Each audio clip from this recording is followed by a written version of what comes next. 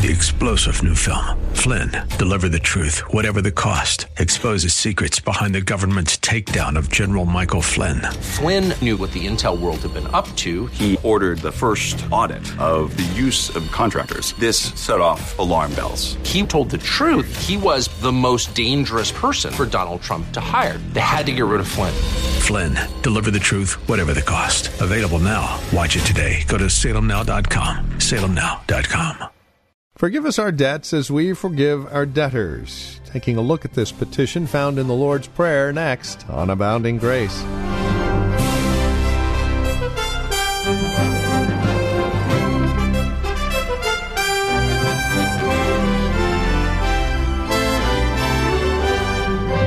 So when we ask the Lord, forgive us our debts as we forgive our debtors, are we looking for a conditional forgiveness? Well, that's a good question, one we're examining here on today's broadcast of Abounding Grace from Reformed Heritage Church in San Jose. Our teacher and pastor Gary Wagner returns us to our series on the Lord's Prayer. And once again, we're looking at this fifth petition. Join us. Here's Pastor Gary Wagner now with today's broadcast. The justice of God cannot be compromised in the slightest degree, and of necessity demands the punishment of the sinner. God cannot deny himself, and thus grace does not negate his justice. Grace is not incompatible with justice, but confirms it.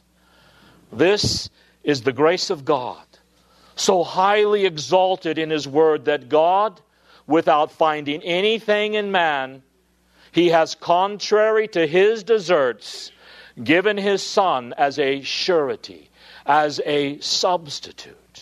He transferred the sins of his people from their account to his, and by bearing the punishment justly due them for their sins, satisfied the justice of God on their behalf. This is grace. That God offers Jesus as surety, as a substitute in the gospel.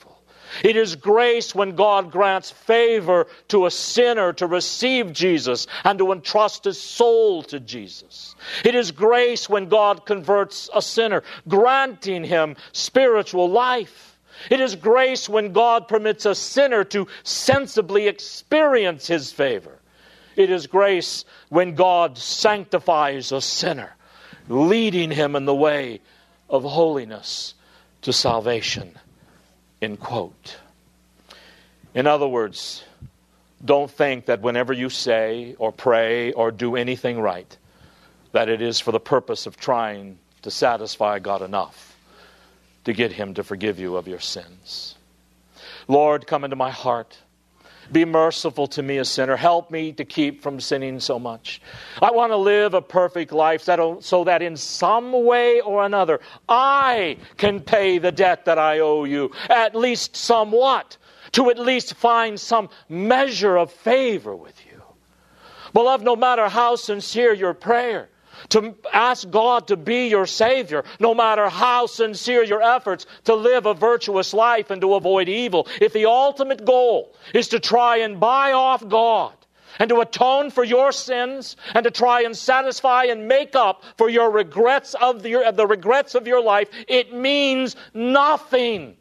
Because God is just and our sins are of such infinite debt that the only person who can satisfy God for them all and pay the entire debt without himself perishing eternally is the Lord Jesus Christ. So, beloved, do not presume upon the justice of God. Don't think there is anything you can do to satisfy God. Don't think that he will ever relax his justice for your sake. Well, God, I've made this little deal. I'll just simply put a little more on the offering plate, and he'll let me get away with this one. God's justice is inflexible. There are no special cases. You must cast yourself upon God's mercy, declaring that he is just. And when you cry out to God to be merciful upon you, a sinner, say also, God, you are just in condemning me. You are just in everything that you say about me. You have no obligation to save me. My only hope is that you would have mercy on me because of the Lord Jesus Christ. And I cast myself on that mercy as my only hope of salvation. If you have not done that, beloved, I encourage you to do so before you leave this building today. Well, those are the reasons for praying the fifth petition. Let me spend a few minutes now talking about the three prerequisites for praying forgiveness of our debts. Last week I asked, how in the world can a sinner with a straight face say, God, forget all my sins. Cancel them all out. I know I deserve your wrath, but just forget it.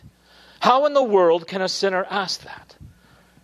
Well, it's because of these truths. One is the free grace of Almighty God. Two is the obedience and the satisfaction of the Lord Jesus Christ. And three is the necessity of faith in Christ. You see here again, this petition, forgive us all our debts as we forgive our debtors, is meaningless apart from the gospel. It is only because of the gospel that human beings can dare say anything with the confidence that God will blot out their iniquities. And what are the three things that lay right at the base of this petition, without which this petition would be audacious and blasphemous? If we were to dare ask God to cancel out our debt when we don't deserve to even have the least of our debts canceled, they are, first of all, number one, the grace of God. Listen to Romans 3:23 and 24. For all have sinned and come short of the glory of God, being justified as a gift by His grace through the redemption which is Christ Jesus. Now what we learn there is that without the free and sovereign grace of God, there can be no forgiveness of sins. Now, what do we mean when we say God's free grace? Well, listen carefully. God was under no obligation to provide salvation from sin. No obligation whatsoever for us as sinners. In perfect justice, God could have sentenced every single one of us without exception to eternal perdition, and He would still be just as loving and just as kind and just as gracious as He is now. We just never know it. But God sovereignly and graciously chose to save a vast portion of the human race, all their sins, through Christ. And that choice was His free, sheer, unmerited, undeserved, unearned grace. Our text says that although all of sin comes short of the glory of God, nevertheless all believers in Jesus are justified as a gift by His grace. Now, in that phrase, as a gift, I want you to notice something. It can also be translated freely. Let me tell you how it's used first in John 15:25. Jesus uses the word Dorian there, and He says, they hated me without a cause. They hated me freely. There was no cause in me. There was nothing in me, says Jesus, whatsoever that should make them hate me. They hated me without a cause. Now let's translate it that way in our text, Romans 3:23. For all have come short of the glory of God, being justified without a cause by His grace through the redemption which is in Christ Jesus. Without a cause. The point is, there is nothing in you or me, either in our character, our motives, or our behavior, that would cause God to forgive us. Nothing. Absolutely nothing. There is nothing in us that makes us worthy or deserving of justification. Salvation is by grace alone. It is a free gift. And that is the glory of the gospel, my friends. Apart from the free grace of God, no forgiveness of sin is possible. And it doesn't matter how much you forgive yourselves. Have you ever had someone come to you and say, yeah, God forgives me of my sins. The problem is I just can't forgive myself. Beloved, that's one of the most arrogant things anyone can say or think. Do not ever, ever forgive yourselves. Do you think Paul forgave himself for the sins he committed? Every time Paul remembered that he was a persecutor of Christians, it tore him and broke him apart. Who do you think you are? You've got to forgive yourself. It is God we sinned against. The main thing is not whether you can forgive. No matter how sincerely you have forgiven yourself, that is irrelevant. The issue is, has God forgiven you? And without the free grace of God providing us with the Lord Jesus Christ, forgiveness of sins by God is completely impossible. And there is nothing in you that would ever move Him to say, oh yeah, you've had it awful rough. Oh, I know you're not perfect, but you don't deserve to go to hell. Oh, you probably deserve a few knocks and bumps along the way, but you deserve better. No. God looked upon all of us with grace, and He saved us without a cause. There is nothing in us at all to move God to do us any good whatsoever. Now, the second prerequisite for us to pray for forgiveness is the obedience and sacrifice of Jesus Christ. Look at verse 24 of Romans 3. Being justified is a gift by His grace through the redemption which is in Christ Jesus. God's grace is free. It is unmerited. But once God chose to be gracious to sinners, the only way open to Him to forgive was the giving up of His Son. God did not have to save sinners. That was an act and choice of sheer grace. But once He made that choice, the only way open to Him to forgive us of our sins was through the giving up of His Son on the cross and the redemptive mediation of the Lord Jesus Christ. And that redemption was accomplished at a great price. God giving up His own Son and Christ giving up His own life. Scripture says that we are redeemed through Christ. The word redeem means to pay the ransom price necessary to deliver those held in bondage, and of course held in the bondage of sin. To pay the ransom price necessary to deliver those held in bondage. And that ransom price was nothing less than the ransom secured by the Lord Jesus Christ in the shedding of His own blood. We were in bondage to sin and Satan.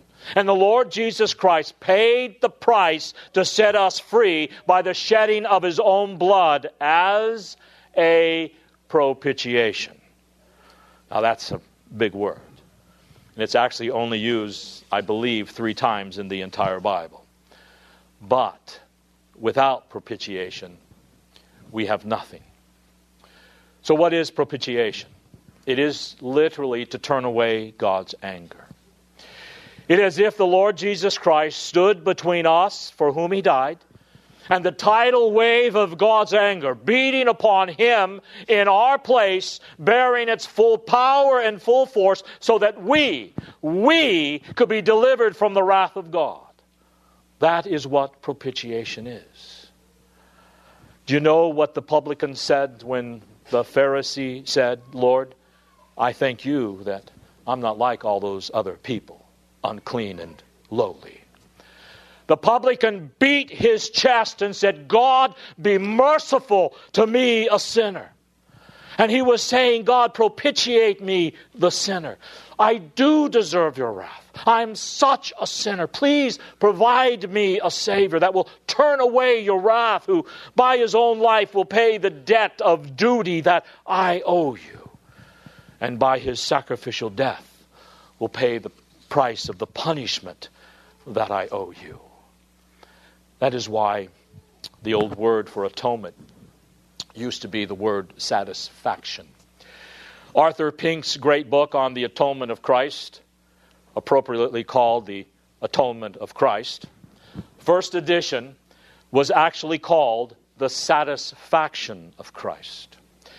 Now today, satisfaction is a politically incorrect word because it means God will not and cannot forgive you of your sins until His justice has been satisfied, until all the demands of His justice against you have been satisfied, because you owe God a perfect life.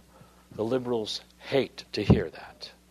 You're not going to get into heaven until that demand is satisfied. You owe God eternal punishment for your sins. You're not going to get into heaven until that debt is satisfied. You say, preacher, I know I can't give God a perfect life. I know I'm a wretched sinner. It would take forever for me to pay my debt of punishment. You're right. I know. That's why Jesus is so wonderful. That is why Jesus lived for 33 years, to pay the debt of the duty we owe God. And that's why He died on the cross, to pay the debt of punishment that you and I, who believe in Him, owe to Him. So He not only died for us, Jesus lived for us. So we're not only saved by His satisfaction on the cross when He met all the demands of God's law against us in our place, but He lived a perfect life of obedience. And now, when you stand before God, which you will do someday, and God asks you, why should I let you into heaven? Let me tell you some things you better not say to Him. You better not say, well, I know I wasn't perfect, but Lord, I was basically good. You better not say, because I asked Jesus into my heart. You better not say, because I asked you to be merciful to me. You better not say, because I believed in Jesus. You better say, because of the obedience and the satisfaction of Christ in my place. That is the only reason you and I will ever make it into heaven. Not because of anything in you, however right those things may be. The only reason that God will let any of us into heaven is because Jesus lived a perfect life in our place. Jesus died an atoning death in our place. And now when we receive Him by faith, He becomes our absolute substitute. And that leads us to the last prerequisite. First, the free grace of God. Then the obedience and sacrifice of Christ. And third, the necessity of faith in Him. Let me read to you Romans 1:16 and 17.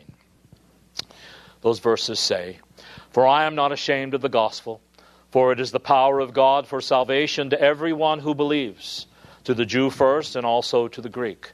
For in it the righteousness of God is revealed from faith to faith, as it is written, the righteous man shall live by faith." Repeatedly in Paul's writings, he says, the only people who will ever enjoy the blessings of forgiveness of sin and eternal life and acceptance with God are those who come to God through faith in the Lord Jesus Christ. Over and over again, Paul says, salvation has no reality, no validity, no meaning apart from faith in Christ. Listen to this quote by John Murray. He said, "Whenever there is faith, there the omnipotence of God is operative unto salvation. This is a law with no exceptions." Whenever there is faith, there is the power of God saving sinners, forgiving them, creating new life in them, adopting them into God's family. But where there is no faith, there is no salvation. Romans 3 says, the righteousness of God through faith in Jesus Christ is to all who believe. It is only by faith, but it is to everyone who believes. And what is faith? Well, faith involves actually three things. It involves first knowledge. You have to know certain things, beloved.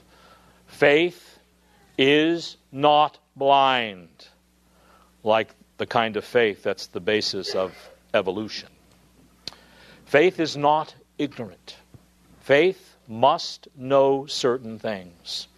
You have to know some of the things that the Bible says about Jesus Christ. Don't ever forget, faith includes knowledge. It includes assent. You've got to say, not only do I know who I am, that I am guilty of original and actual sin, and I know that I have no hope apart from Jesus Christ, and I know that God has provided salvation for sinners in the obedience and the satisfaction of Christ. And I not only know those things, I believe those things to be true. But without the third element, it is not saving faith. You can know the Bible. You can believe that what the Bible says actually happened in the life of Jesus. But without this third ingredient, you do not have real faith. And that ingredient is trust. I know what the Bible says about Jesus and my need for Him. I know what Jesus has done to be the Savior of sinners. And now I come to Him and I trust in Him alone to be in my life what the Bible says He is in fact. Sin has blinded me. I need a great prophet to heal my blindness so I can see straight. Jesus Christ, I come to you to be my prophet. I need a priest. The Bible says I owe God eternal punishment, and I need a priest who will offer himself as a sacrifice in my place, propitiating my sins, Jesus. The Bible tells me that you are a priest. I do believe that. Please be my priest, because I believe that you died for me. I need a great king. I need someone who can control the otherwise unruly passions and habits and desires of my heart. The Bible tells me, Jesus, that you are a king over all kings. Please be my king. I trust you alone for salvation. I do not trust myself.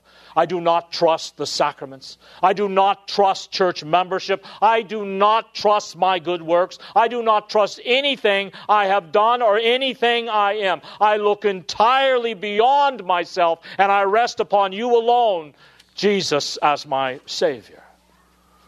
Without that kind of faith, beloved, you can pray all you want. Forgive us our debts as we forgive our debtors. And you will not have one debt satisfied. So the most important thing that I can leave with you today is to ask you, are you trusting in Christ totally alone for your salvation? Do you believe that Jesus lived perfectly obedient life and died a sacrificial death to satisfy God's justice so that you might be saved through faith? Do you rest upon Him for your only hope? Are you trusting Him alone for salvation? Because if you are not, do not waste 1 minute of your time praying the fifth petition. But if you are, every time you pray the fifth petition, you can pray it with assurance and certainty and joy, in knowing that Jesus Christ has blotted out all of your sins, and He will never remember them against you ever again. And that'll bring us to the end of our time today here on Abounding Grace with our teacher and pastor Gary Wagner from Reformed Heritage Church in San Jose. Thank you for joining us today. It's our hope and prayer that we've been able to encourage you in Christ and stimulate your walk in Him. To address questions, comments, prayer requests, or concerns, please call or write to us. We'd love to talk with you. 408-866-5607 is our phone number, 408-866-5607. You're also welcome to visit our website. Drop us an email when you do, reformedheritage.org. Real simple, reformedheritage.org. A lot of information there about who we are. We would invite you again to stop by, reformedheritage.org. Or if you're writing to us, the address is PMB, Post Mailbox 402, and the address is 1484 Pollard Road, Los Gatos, California, 95032. That address can be found on our website, reformedheritage.org, or again, simply call 408-866-5607. Copies of today's program are just $5. Mention today's date and we'll get a CD out to you. And please remember that we are listener-supported, which means when you link arms with us financially, we're able to continue the ministry here on this station. It's a great way to study God's Word together, isn't it? And we'd love to continue to do so. Would you prayerfully consider how God might be leading you to partner with us? We'd love to hear from you. Again, won't you call 408-866-5607 or reformedheritage.org. Sunday services, by the way, if you'd like to join us, are 2 in the afternoon. We're located at Lone Hill Church, 5055 Lone Hill Road in Los Gatos. Directions can be found at our website, reformedheritage.org. Again, Sunday services are at 2 p.m. Further information can be found again at reformedheritage.org or by calling 408-866-5607. Thank you for joining us. Until next time, God bless. 3-star General Michael J. Flynn, head of the Pentagon Intelligence Agency, knew all the government's dirty secrets. He was one of the most respected generals in the military. Flynn knew what the intel world had been up to. He understood its funding. He ordered the first audit of the use of contractors. This set off alarm bells.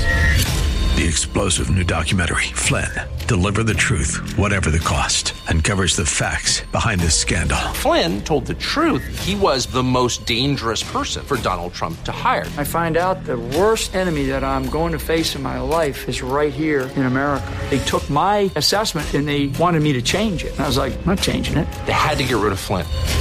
With in-depth interviews, archival footage, and never-before-seen personal records of the man behind the headlines. I just felt like I was drowning. Flynn, Deliver the Truth, Whatever the Cost. Available now. Watch it today. Go to salemnow.com. salemnow.com.